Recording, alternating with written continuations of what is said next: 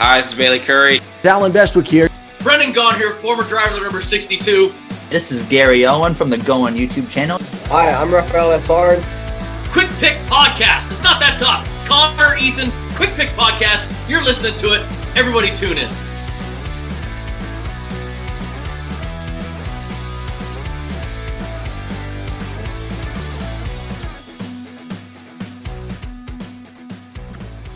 Welcome back to the Quick Pick Podcast. It's episode number 96 for the podcast. I'm your host, Ethan, joined as always by Connor. We have a crazy weekend, crazy race to break down. It's a beautiful day. We've got, as we record this, 3 days of school left, and things are good. Things are good. Yeah, they're good for NASCAR, but not good for our favorite sports team in the Philadelphia Phillies baseball thing. But before we begin, let's give a quick shout out to our partners and sponsors here on the show, starting off with Circle B Diecast, Plan B Sales, one of the top online NASCAR merchandise websites you can find. They have everything, hats, hoodies, diecast, literally anything you can think of. Go over to them and use our promo code QUICKPIT, all caps, no spaces at checkout. Helps save you some money, and it gives us some money to go right back into a giveaway. Helps both sides. It's no brainer. Go use our promo code. Yes, as always, go check out Washington on the Daily on Instagram and Twitter as well. They recently started a Twitter, so check them out over there. We should retweet them or shout them out here. But go check them out. That's at WSH on the Daily for all your Washington Commanders news and updates on Instagram and Twitter.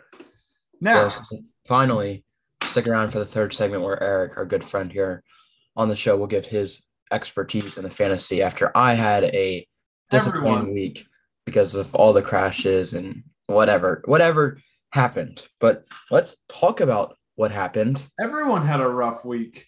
Let's work our way through Motorsports Christmas, as some were calling it, because I'm telling you what, I was super excited for Sunday, and I got to watch parts or most of all three. I didn't expect to get to see Monaco because we were going to be at church, that we were like leaving for church as it started. And then I get back and I see that it's barely halfway done because they got rain delayed for an hour and a half. So it was a crazy race. Sergio Perez won that race, and he's pulled pretty close to the points lead actually. So if he has another good race and Verstappen and Leclerc have another bad race, might see a three-way fight for the championship, which would be really interesting because he has a teammate in that race. But as Connor always says, this is not an F1 podcast, so we won't dive too deep into that, but that is still a pretty prestigious event. Yeah. The second, that's all, since we said Monaco, let's talk about the Indy 500 real quick. I, of course, could only watch parts of all three, and of course, me not really caring about the other two series wasn't my intention. Was mainly rooting for Jimmy Johnson to win the Indy 500 because it's the only really name I knew. But he ended up crashing late. Was it Ericsson? What's his first name? Yeah, Marcus Ericsson. Marcus Ericsson won it. Probably a little more stressful on him than it should have been if Jimmy didn't crash there. But teammate, Jimmy and Ericsson are teammates. Yeah, and I think anybody else would have thought that Ericsson would be the third favorite in Chip Ganassi to win the Indy 500. Dixon and who's the other teammate? Scott Dixon and Tony Kanaan. And Pelot. Pelot's the defending champ. Yeah. I think a lot of people picked them over Ericsson. Pretty cool for the Sweden guy from Sweden. The Sweden guy. Yeah. He is a former F1 driver, which is pretty interesting, actually. All the Ganassi cars were really fast. Jimmy just struggled during the race and then crashed. He did lead 2 laps. Mm-hmm. So good for him, I guess. But yeah, it was a good race. I watched most of it. A lot of crashes off of turn 2. There were some really hard hits throughout the afternoon. Romain Grosjean crashed. Scott McLaughlin crashed. Marinus VK, who had a really fast car, crashed. And then Jimmy Johnson also crashed off that corner. So everyone was okay. But some pretty heavy legs. That was so Scott Dixon sat on the pole as the second fastest pole time in Indy 500 history. It was a really fast weekend for those cars. And that was my first article on Speedway Digest as well. That went up on Monday, and I'm very excited about that. Very proud of how that one turned out. Yeah, I was reading it, and then I went down to the bio. Did you put that picture in? I did, but it got smushed. Yeah, I could tell. I was like, what happened to your face? Anyway, but after the 2 races, Monaco and the Indy 500, it was NASCAR's turn to mess it all up, messed up the whole amazing day that just had happened, and they did the complete opposite. They actually put on probably the best Coke 600 ever. According to our Twitter poll, it was by a large margin. Twitter poll was very, very popular. It scored a 90.6 on Jeff Gluck's poll, I think. Yeah. Like that was an absolute banger of a race. And like you said, F1, they had a pretty good race, a much better race at Monaco than they typically have because like Monaco is so tight. The cars are so big, they can barely pass nowadays. Mm-hmm. And they had a fun winner, an exciting race, some drama and controversy. Indy had a first-time Indy 500 winner, kind of an underdog, or at least not someone that people would have picked to win. You had a packed crowd.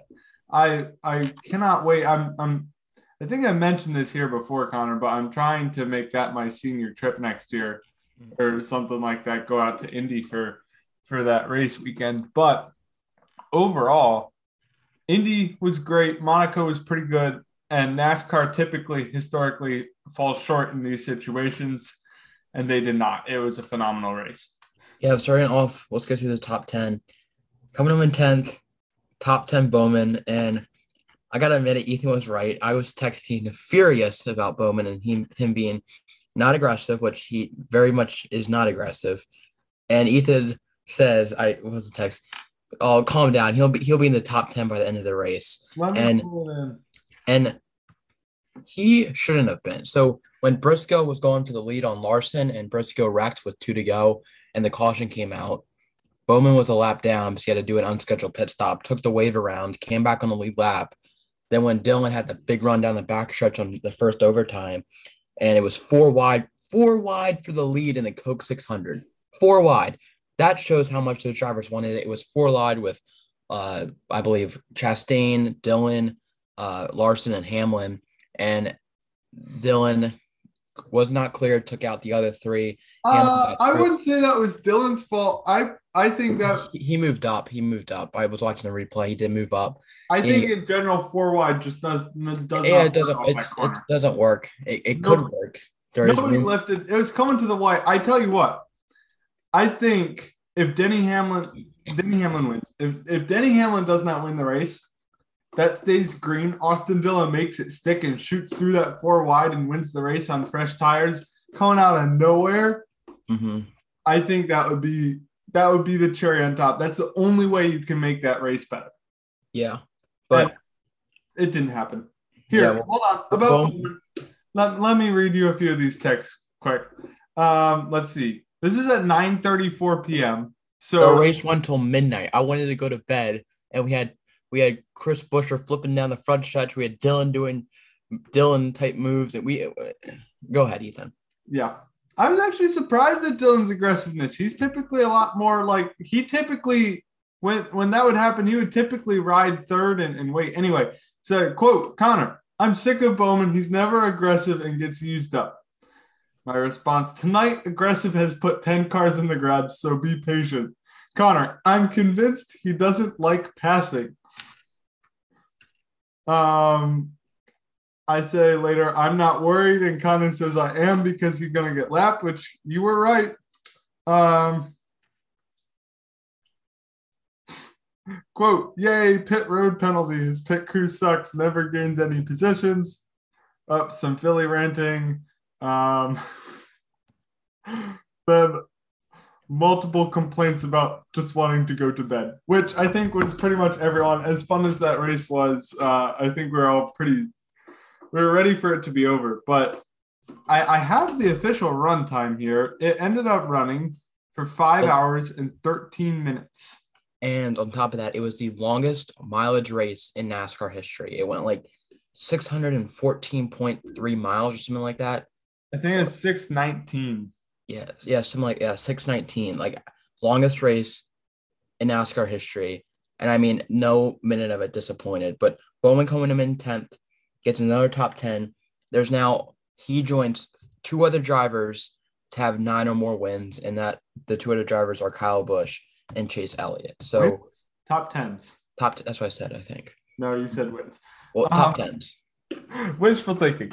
All right, coming home in 9th, we have Kyle Larson, who looked for a while that he was going to come from having an absolutely awful first half of the race to win the race. Briscoe makes a move on him late. Briscoe spins himself out, and on the ensuing restart, Larson was not able to hold on to it. But he still gets a top 10, which is pretty good, all things considered, based on how he was doing in the first two stages. So good run for Kyle Larson. He had 3 pit road penalties. He had to start from the back anyway because of getting the wall in qualifying. He caught on fire. He had a tire, could not get a tire off or on, he had everything go wrong for him. I mean, everything. And somehow he was up there at the end, going for the lead and the win. And his crew chief gave one heck of a motivational speech to Larson, and he was like, yeah, I got it. And all of a sudden he got it, and he went and was up front, started way back in 36th, came from the back. Coming home in 8th, Ethan, here, I'll let you talk about it. Who came home in 8th? Michael McDowell gets another top 10, ties his career high. I'm telling you, all you got to do is survive some of these races and you'll get a good finish. So I am very happy with how that turned out. I think he restarted 5th on the last green-white checker, wasn't able to hold on to the top 5, but still, he's having a really good year now the last month or two. So I'm pretty happy with it. He's 22nd in the playoff standings, only 76 points back. So he still could reach it on points, but most likely going to He's not getting it on points. Hey, it's mathematically possible. Anyway, the Phillies are not mathematically eliminated yet, but we know how that's gonna go.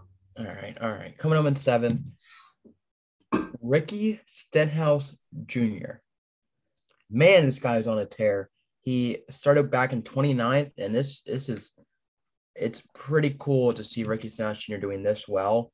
And the equipment he's in, he is where is he? He's up to 24th in points. He has 5 top 10s in the year, 1 top 5. So he's starting to get a little rhythm here. Gonna need a win to get in, but hey, Ricky Stenhouse Jr. has been pretty fast the past couple weeks. Yeah, he's been really good, and he got into an altercation with Kevin Harvick, was trashing him on the radio. I can't wait for Radioactive for that. But really good run for Stenhouse recently, and I think, especially after the weekend Ryan Preece had, I think Stenhouse is the front runner for that 10 car right now. Yeah. Aggressive driving style, definitely something that Tony Stewart likes. He still is pretty young, but also has enough experience that you're not putting completely green rookie in the car. And I think he's matured enough that he's not Ricky Spinhouse anymore. And I think he could do a really good job in that 10 car, compete for wins. All right. Coming home in 6th place is Tyler Reddick, who was out front for a little bit. Looked like he might have a shot at his first career win before having a tire go down. However, he managed to avoid the last pileup. And so he still ended up with a good run despite having to make an unscheduled pit stop. So a pretty good finish overall for Tyler Reddick. Comes just short of that elusive win once again, though. Yeah, that tire go down happened with 70 to go. And we thought it was going to be another hour at least, just an hour left of the race at 70 to go. It's another 3 hours. Doing another 3 hours with 70 to go. Yikes. Starting off the top 5, though, and the 5th finishing spot is the 20 car of Christopher Bell. Yeah, we thought Toyota was going to be good after qualifying, and then it was Chevy dominating throughout the whole race, and then Chevy got involved in all sorts of wrecks and stuff and problems. Chevy had only 4 cars inside the top 10. My bold prediction, if you listen to last week's podcast, was they would have 7. They could have if they didn't all get wrecked up. But Christopher Bell is one of the 3 Joe Gibbs racing cars that finished inside the top 5, coming in 5th, Christopher Bell.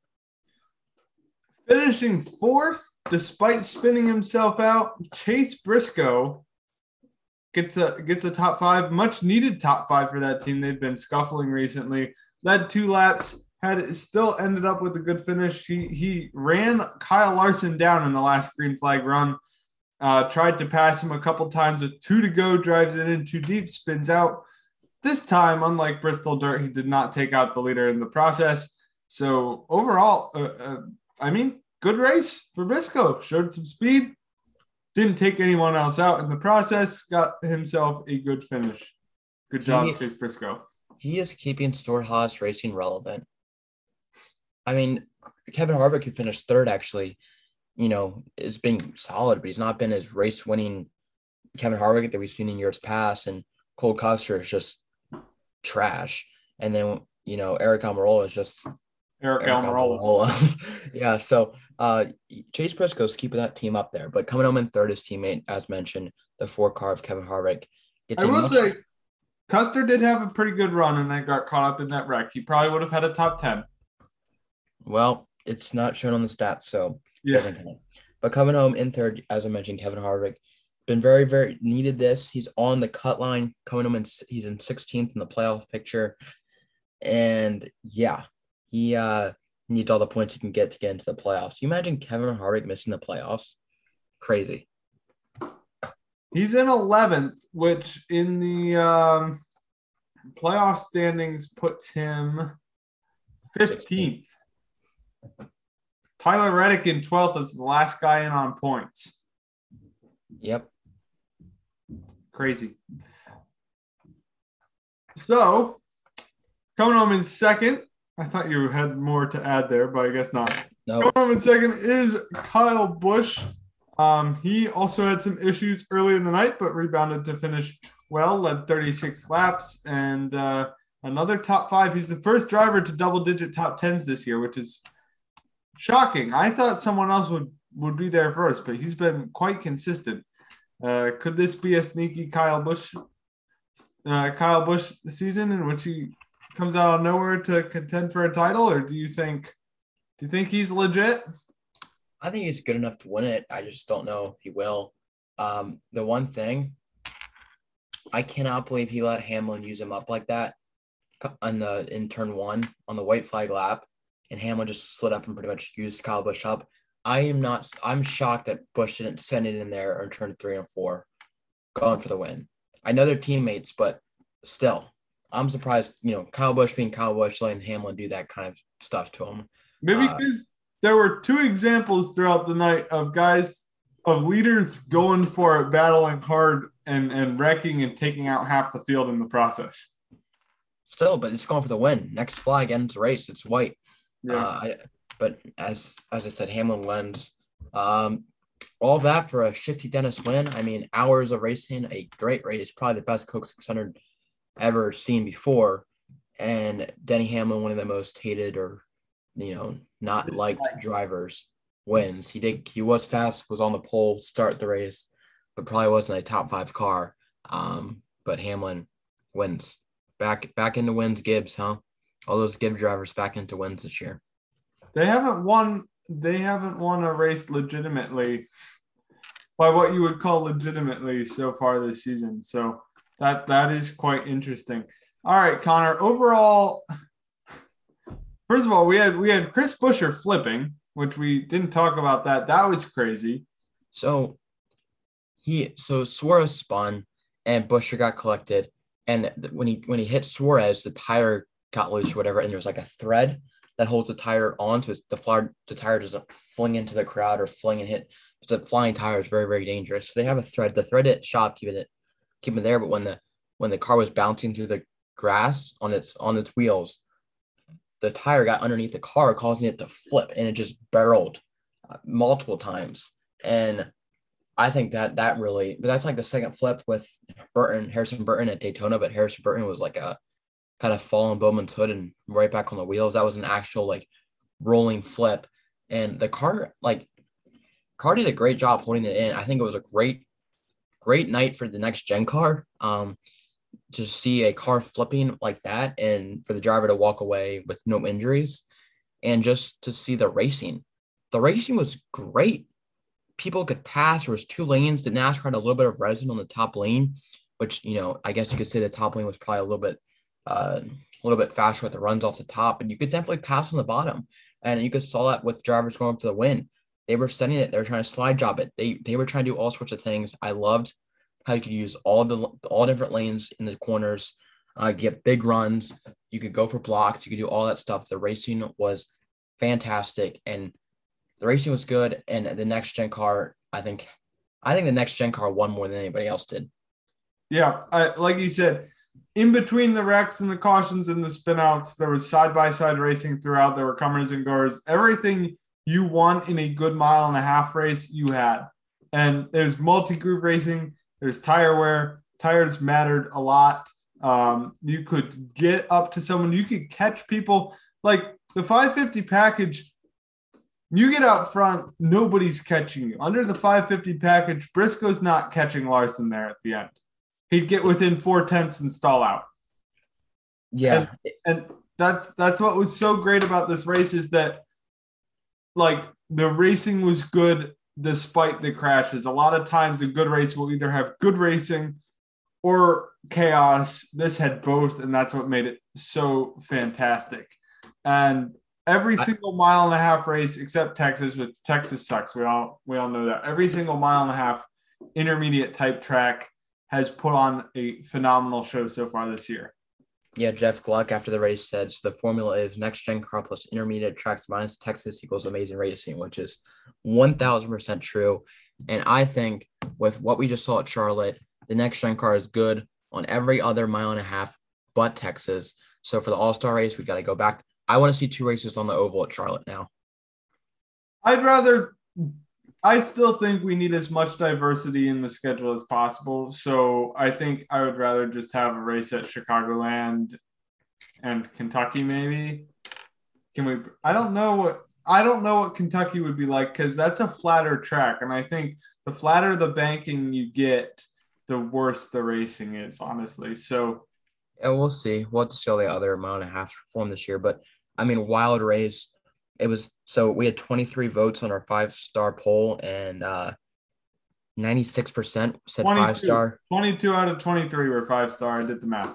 And I don't know who voted 2-star. It had to been like an accidental click or something like that. But then on our this year's the Coke 600 the best ever. 32 votes, 72% said yes, 28% said no. So the only other competitor would be the 2007 one or 2005 one, which were very much similar to this one in lots of chaos, weird top 10. Was it the best for you, Ethan? How about you? Was this the best Coke 600 ever? Well, I've only ever seen 3 or 4. It's the best one in my viewing time. I watch replays of the 07 and 08, like, those were great races. I've never seen the whole thing. I've watched the highlights. The racing was amazing. There were cautions at certain points. With Ryan Blaney slipping up and wrecking half the field to going for a stage win and stage 2. You had the casual spinouts, which I really think, because people were trying to flag Goodyear for it. I really do think it's actually the teams, because of just on the chart with air pressures that Goodyear sends out to all the teams, there's like this gray area. It's like, you can go in it, but we don't recommend doing it because it could cause a tire going down. And that's where all the teams are. They're in that little gray area trying to float around and get the best out of their car. And because statistically, you're going to be fine. If you have like 4 blowouts out of 36 teams, statistically, it hurts you more to play it safe and be slow than to blow out, to risk it and blow out. Yeah, but you had the Cindric spin. You had Elliott Larson have minor spins. You had Buescher and 16. You had Gregson spin. You had Buescher spin at the very beginning. Wallace spun. Yeah, all different people spun. But then you had the big one with Blaney collecting half the field, taking out very, very fast cars, both 2311 cars. You had that big one. You had Swerve spinning. You had the Buescher flip, which brought out the red flag. There was all certain different parts of the race. You had the big crashes. You had the casual spins. You had the great racing, which made it a fantastic race. The only thing I can suggest is maybe start a little bit earlier because No, that got late. it got late because of the chaos. Like typically that race ends by 10:30, and that's reasonable. I mean, I guess if you're thinking we're on the East Coast, which makes it, later than everybody else is. So Yeah. it is Memorial Day the next day, so Start- people have work and stuff. But Yeah. it was a great race. And starting it at 6 makes it, for how long it is. No, I like it where it is because you get a couple hours of daytime evening racing and then a couple hours of night racing. So what? Chastain was the best driver in the field, and he was my pick, and he didn't win. I wanted to talk about that for a second before we go, and we have a couple news things too. So both Trackhouse cars, they were probably the two fastest cars in the field. Both got caught up in a wreck.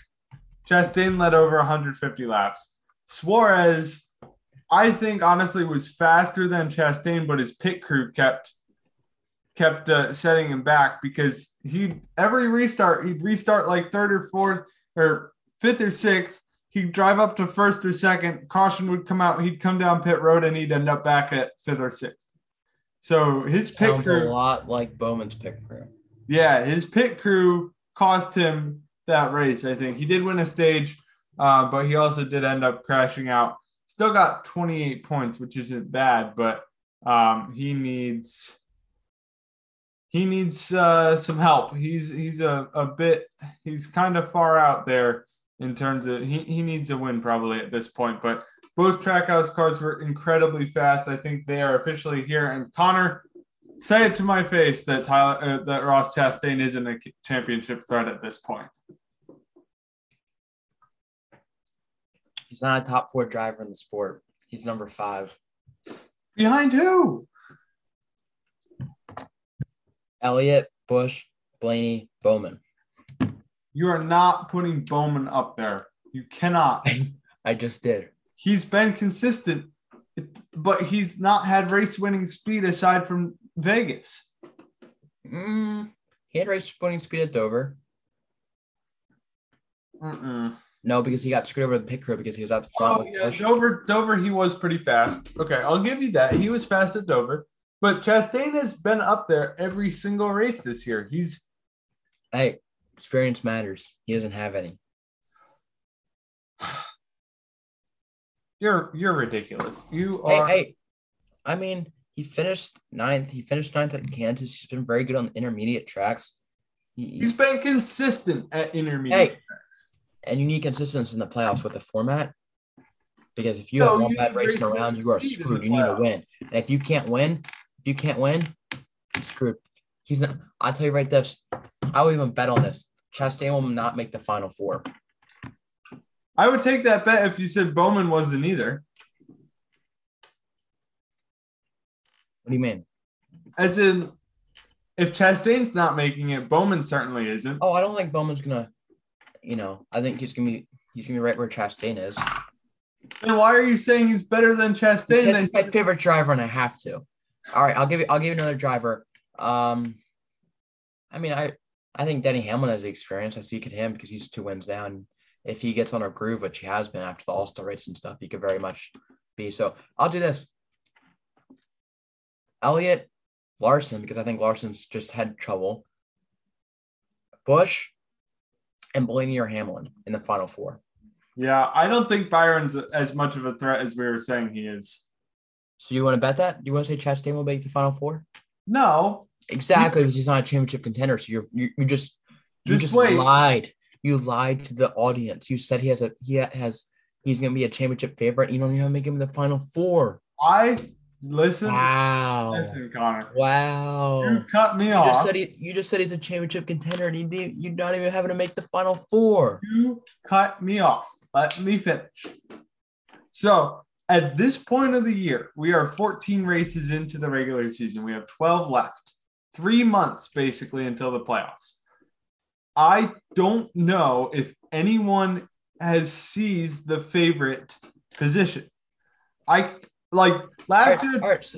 So do you think Chastain is a top 4 driver right now in the sport? Right now, as we stand, top 4 driver. All right, so you do want to do a bet if he'll make the Final Four?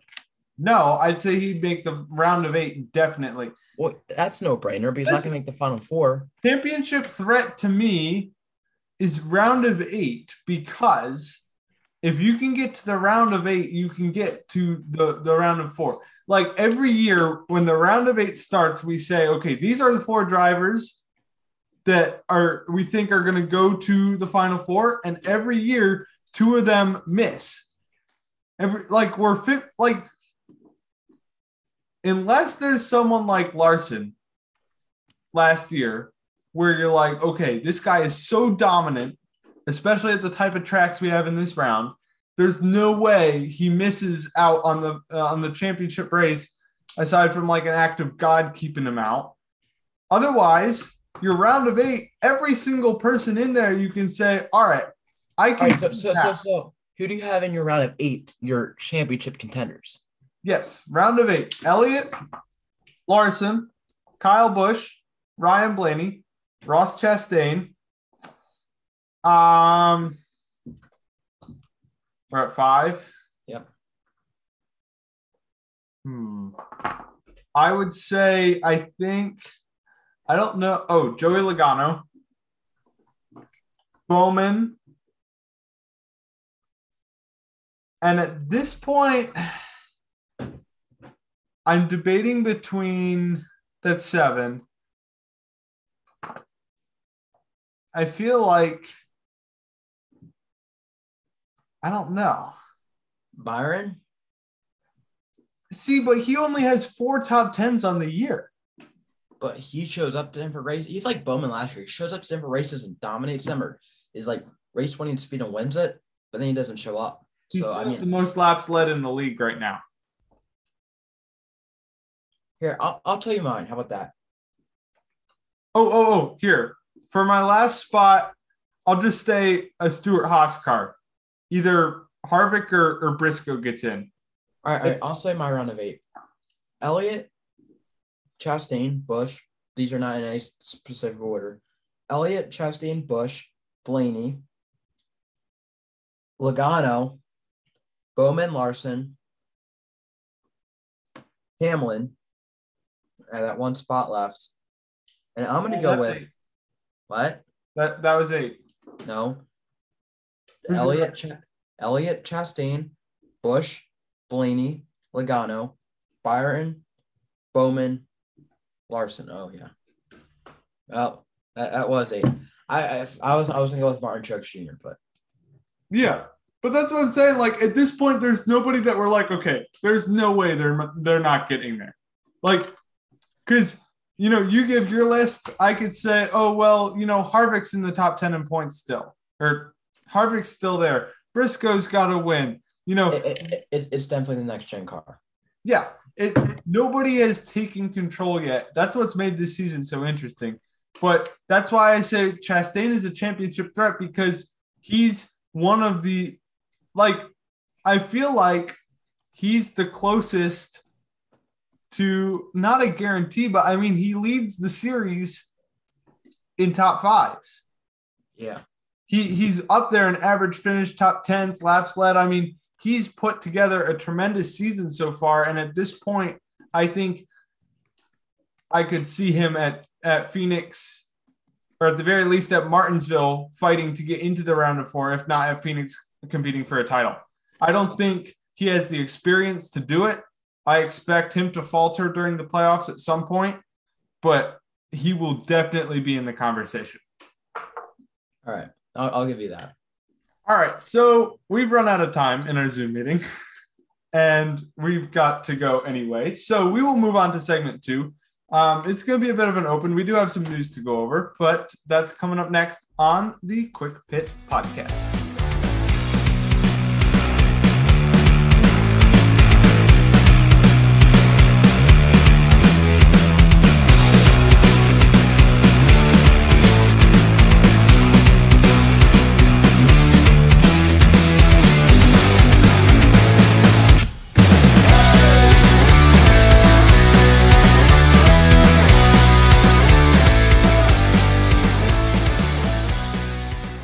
Welcome back to the Quit Bit Podcast. You made it to the second segment on this week's episode. This is our second time trying to intro, as we botched it the first time.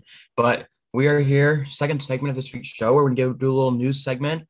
I think the second segment in a couple of weeks is going to be one of your favorite segments coming up, because we might just have a one or multiple interviews that could possibly happen here. Pretty big ones too.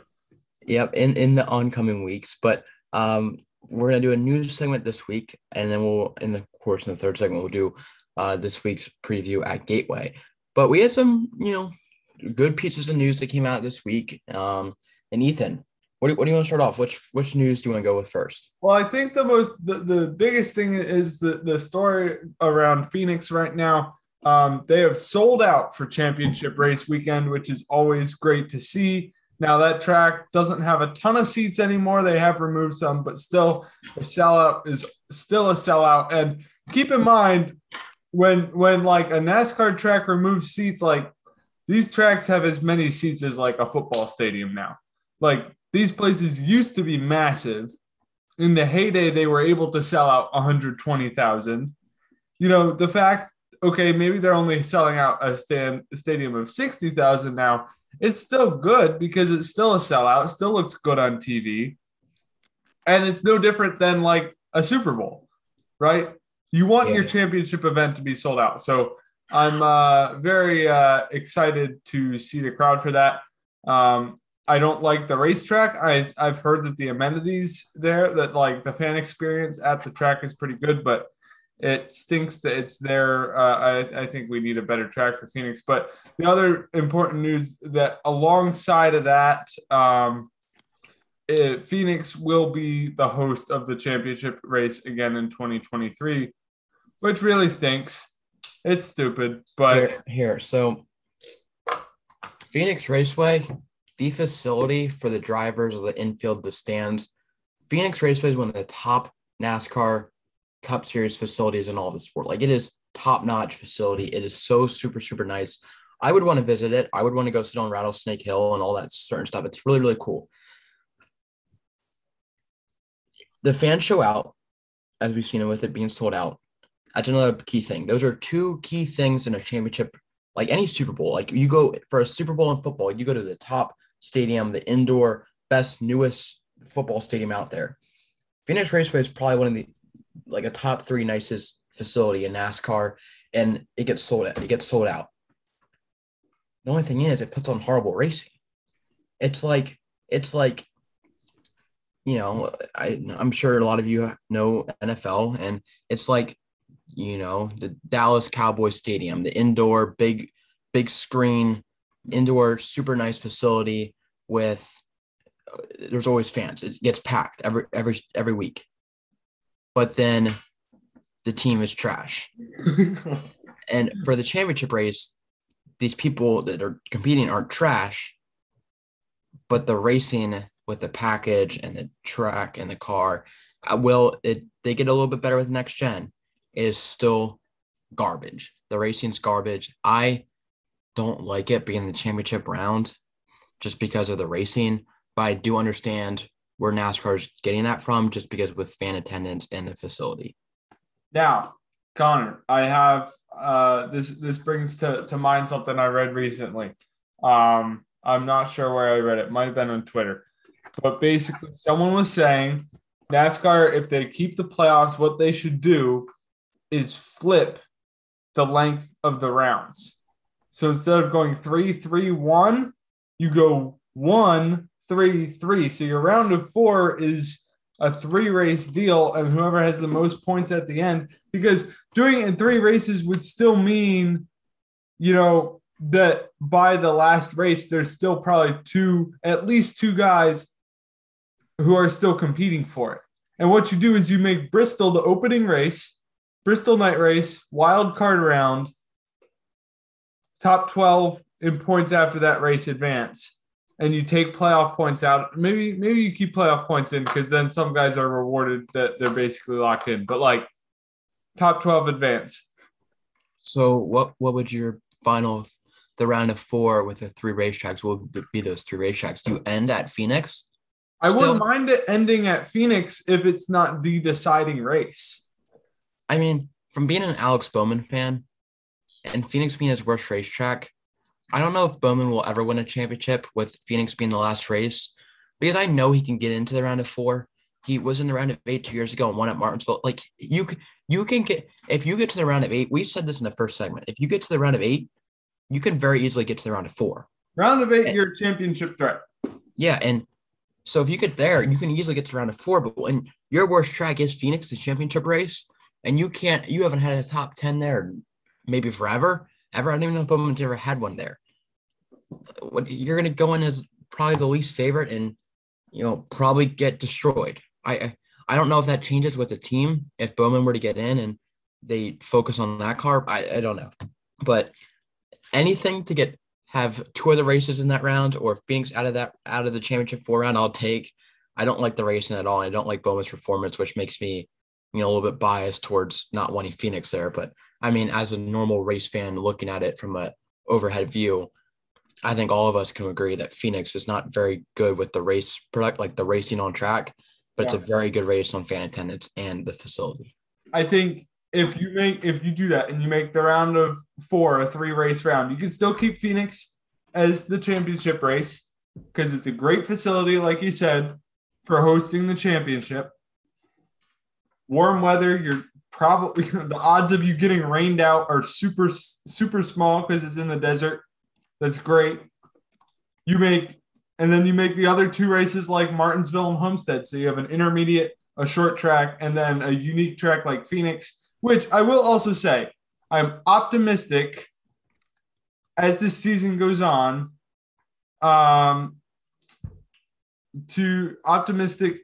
that they'll fix whatever's been problematic with the next gen car on these flatter ovals, because really the only bad races we've had aside from Texas, that was atrocious. But if you look at the other 3 races that were like, not very good, was the first Phoenix race this spring, Richmond, and Martinsville. What do they all have in common? They're flat tracks.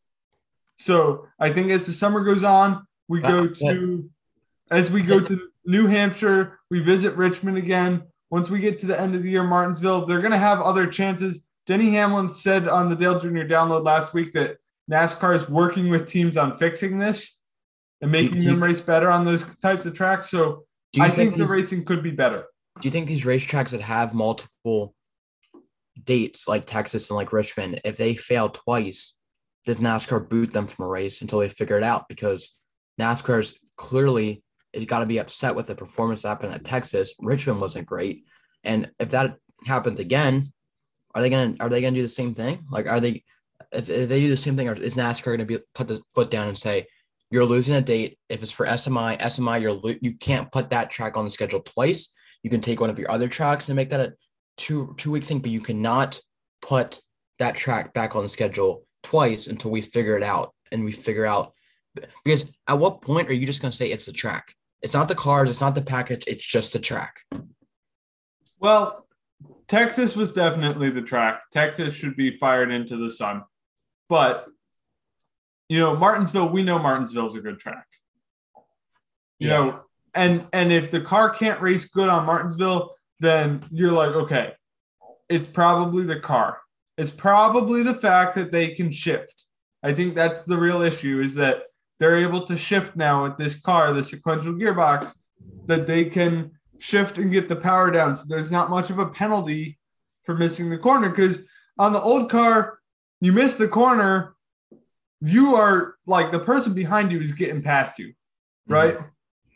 Because you bog down, you lose the power coming off the corner. Now you shift in the middle of the corner, go into a lower gear, you throttle up, and then you shift up on the straightaway and then shift back down. So you never bog down. There's never like spinning tires and whatever. It's a whole lot smoother. And that's why Martinsville was terrible. I think Richmond is probably the track, and Phoenix, it might be the track. But, if they're working on fixing these things, I think there is hope for some of these races.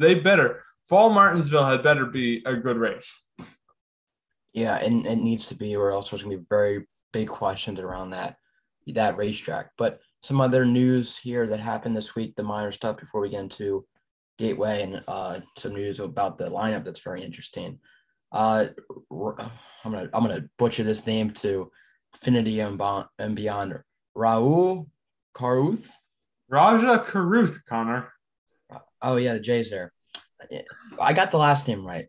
We'll drive the number 7 Spider truck this weekend at Gateway. That's a little news bit right there. And what else? I saw someone else. Oh yeah, it's on Bob Topakris. Our YouTube video from Dover's out right now. Go over to our YouTube, link in bio, link in the description below. Go check out Ethan's epic camera angles of the vlog at Dover. That is up now on the YouTube channel, so go check that out. And then follow the Instagram Diecast, EquipPit Diecast on Instagram, EquipPit Podcast. June giveaway coming soon? Question mark, Ethan? Yes, it is coming soon. Well, it'll probably go up on Thursday when this episode goes up, Thursday or Friday. As you may have heard, I recently picked up a case of Jeff Gordon diecasts on the discount, and we'll be slowly giving them away. We'll probably give a bunch away at Pocono, but this month's the June giveaway will be a Jeff Gordon 1999 DuPont diecast. So that's pretty cool. So go over to Twitter and enter. You can also go to Instagram. There'll be multiple ways to get multiple entries to win.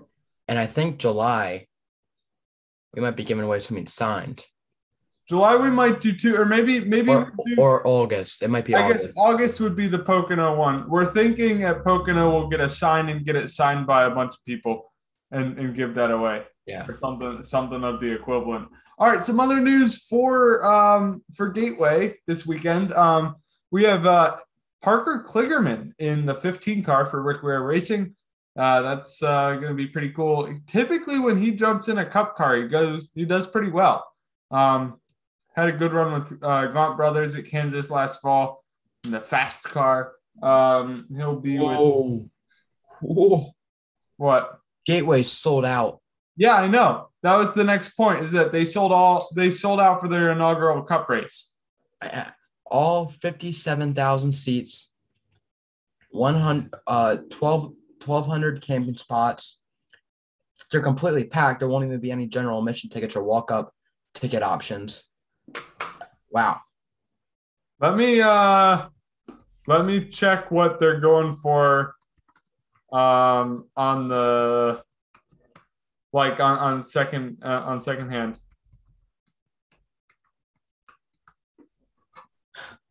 Cup tickets.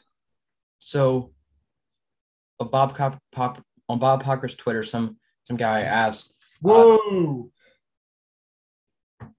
First of all, just normal tickets in general were expensive. Not cheap. Let me see, if StubHub.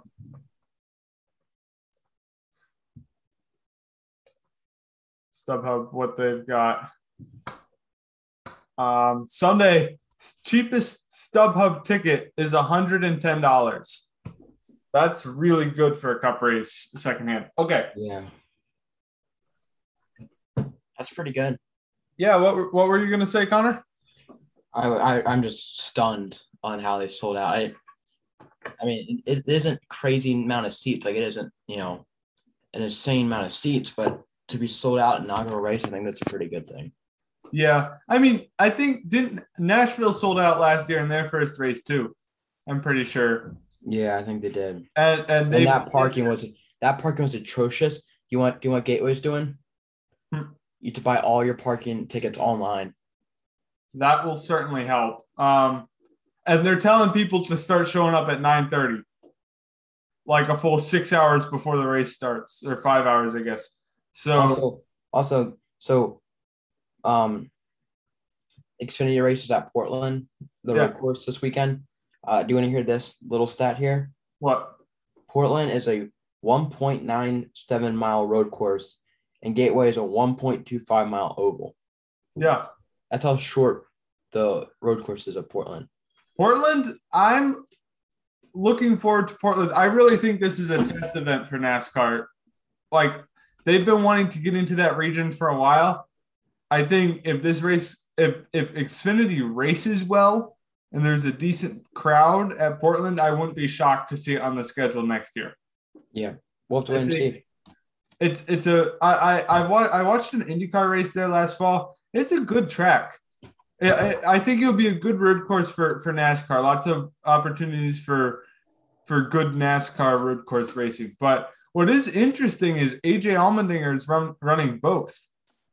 He's running both the Cup race at Gateway and the Xfinity race at Portland. So Ben Rhodes will be practicing and qualifying the 16 for Colleague Racing. All right, Connor, any other news from this week? I don't think so. All right, then we will jump over to the final segment. We will preview Gateway, try and preview it because we have no prior events to go off of. Eric will have his fantasy segment as always. That's coming up next on the Quick Pit Podcast.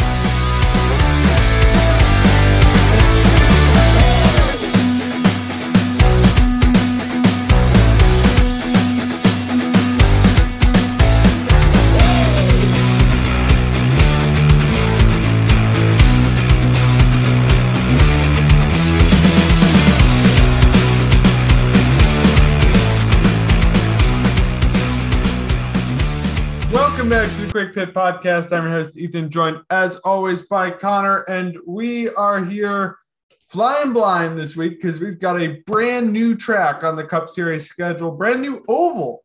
Didn't think for a while that there were any more ovals that NASCAR could go to that were in condition, but the Cup Series is heading to, it's in St. Louis, but it's not because it's in Illinois. But it's basically in St. Louis. So it's kind of weird. So the race is the Enjoy Illinois 300 at Gateway. Connor, hit us with those track facts before we go any further. So we have practice on Friday, then we have qualifying on Saturday, then we have the race on Sunday. So all 3 days the Cup Series will be on the track.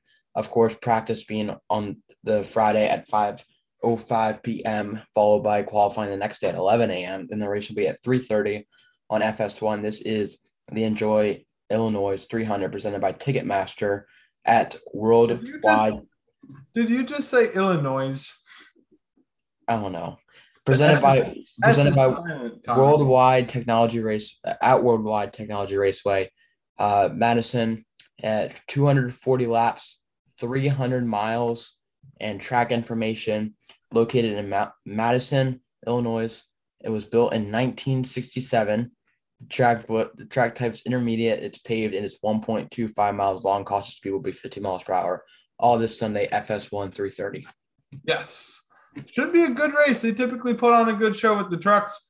As we said, the Cup Series has never raced here before. They have raced in Xfinity and trucks here before. Xfinity raced there from 1997 to 2010.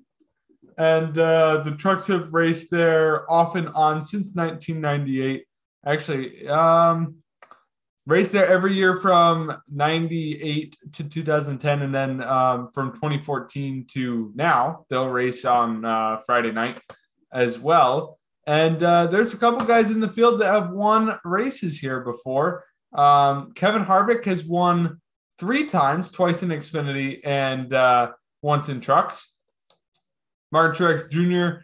has won a race in Xfinity, so has Kyle Busch, Brad Keselowski. And then Bubba Wallace, Cole Custer, Christopher Bell, and Ross Chastain, as well as Justin Haley, looking at this list here, have all won a truck race at the track. So there are guys in the field with experience at this racetrack. John Hunter Nemechek has a win here as well.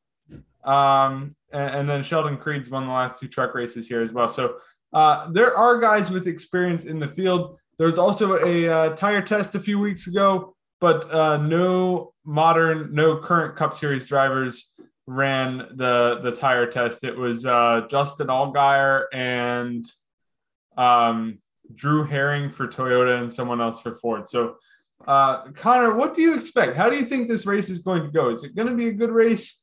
I know that Gateway typically puts on a pretty good show with trucks, but this is going to be a lot like a short track type race. I really think I think the racing's gonna be pretty good. I think there's gonna be some bump and runs, stuff like that. I think there's gonna be a late caution, kind of like what happened at Martinsville last fall. And there's gonna be it's gonna be an overtime restart, and someone's gonna do something stupid, and we're gonna have not an underdog winner, not a top tier winner, but someone right in that middle, like right on the cut line. That's what I say. I say someone is gonna have a fast car. It's gonna be pretty good, and there's gonna be a late caution, and they're gonna go for it. I see that happening. Mark my words down on a wall. Get a poster ready as I'm predicting the future of. I'm here. I'm not gonna say my pick yet, but that's what's gonna happen. You're calling for a major playoff implications race? Yes. Nothing crazy, but something that's going to mix up the playoff picture enough that it's a playoff picture mix-up race. Something for us to talk about next week. Yes. So this track is kind of like Darlington, where it's egg-shaped. Turns 1 and 2, steeper banked, sharper angle. Turns 3 and 4, wider and flatter. Turns 3 and 4 are a lot like New Hampshire. Actually, ARCA in iRacing was just on the track this week, so I've been struggling to figure the track out. It's a tough track to drive, but turns 1 and 2 pretty steep. It's really hard to get a good line through there. I think the most incidents we'll see is in turns 1 and 2, especially on restarts. Everyone funneling in. There's going to be people who miss the breaking point, and I think the first couple restarts entering that corner are going to be pretty hairy to start the race. So with that much being said, Connor, unless you have, we've kind of run through all the guys that have had experience here. Really, I would go with anyone young, anyone who would have been in the truck series the last couple years. Go with them. I think Ross Chastain is a very good threat. I'd say Chastain, Christopher Bell. Justin Haley's won here before in the trucks. That might be a good dark horse pick. There are, but really, like Connor said, I think this race will not be a total wild card. You can pick pretty much anyone. I typically, for stuff like this, I go off of qualifying and practice, see who is fast in that, and set my picks and predictions based off of that. Yeah. All right, let's move to fantasy with Eric, and when we come back from that, we will give our picks. So, Fantasy NASCAR segment with Eric coming up next on the Quick Pit Podcast. And we are back. Thank you once again, Eric, for a fantastic fantasy segment. Last week was a little rough for everyone in the league, and I picked up a spot. I'm right behind Eric. If I do well this week, I could be in the championship 4. And I've picked up a couple spots the last couple of weeks. I'm on a bit of a heater. I don't know if anyone's catching Connor at this point, unless he forgets one weekend. I almost forgot last week. I was at the beach for the weekend. I was gonna wait for qualifying to happen and stuff, and I didn't realize till Saturday night, 11 o'clock, that I should set my lineup. You almost had me, but not quite. Well, I'm gonna get my pick first. So I'm very tempted to go with Austin Dillon. That's my guy that's on that playoff bubble that he has done really well at short track type races this year with a couple second place finishes. He almost won at Charlotte last weekend, so he could be riding some high, being up there. Eric almost picked him. Eric did pick him last week. Yeah, well, I think he could very much win. I'm not going to go with him though, but if he does win, I get some credit. I'm not going to get the playoff point, but I'm going to go with. So I picked him last week, Ross Chastain. Very, very strong lately. The whole Trackhouse organization, they're coming for another win here with Chastain. He's driven it before. That's who I'm going. I'm going with Ross Chastain, but I can also see Austin Dillon winning. But I'm going to go with Chastain as my official pick. All right, that's two races in a row you picked Chastain. I'm feeling a William Byron win. I thought about him too. Because this track, the one thing I am concerned is that it's pretty flat, and the one track type that the next gen car has struggled on this year, which we discussed in the second segment, is the flatter tracks. And so, and when you look back at those races, I don't remember how he did at Phoenix, but he won Martinsville and he was leading right to the end at Richmond. the other flat track this season. So William Byron's my pick to finally get another good finish. Eric's pick is Martin Truex Jr., which I think could be a good one. I think Truex, that veteran presence, figure out a track. I think I wouldn't be surprised if he wins that race. And he has won here before in the Xfinity Series way back in 2004. So he does have a little bit of experience at the track. Of course, Chastain won a truck race here a couple years ago, and Byron would have raced there as well. All right, Connor, who's series pick? Austin Cindric. Interesting. He's had some speed. Mm-hmm. I don't think that's a completely ridiculous pick, but might be a bit of a stretch. But could be all right. All right. With that being said, do you want to close it out for this week, Ethan? Well, I'll thank our sponsors at the very least. Thank you to Washington on the Daily. Go check him out on Twitter and Instagram at WSH on the Daily for all your Commanders news and updates. Football season is starting to heat up. They've got OTAs and practices getting ready, and we're going to have some roster cuts soon. He'll have you all updated on your Commanders news, so go check him out. Also, don't be afraid to be an Eagles fan because we know who rules the division. We own the NFC and the NFC East. We are different this year, Ethan. The Commander, you got Connor. Listen, let's not talk. I'm trying not to talk myself into the Commanders. I advise you do the same for the Eagles. Oh, no. We'll both be too late at this point. I've already talked myself into them. Anyway, thank you. Well, that worked out great for the Phillies, didn't it? Circle We Diecast Plan B sales. Use our promo code QuickFit, all caps, no spaces. Helps you save some money, and we can take that money and get right back into a giveaway. Stick around for the upcoming weeks for segment 2. Could have some very good interviews coming on the show, but check out all the links in the description: Instagram accounts, giveaway, Twitter, YouTube, all that certain stuff. Go check out. Watch the vlog. Yes, buy merch, everything. Go check out Go check out the description below. Dover vlog. I said that. You did? I said go check out the YouTube channel. Well, you didn't say check out the Dover vlog. That's up too. Could have another vlog up in a couple weeks here, but thank you guys for listening. Go share with your friends and family, and we'll see you next week on the QuickFit Podcast.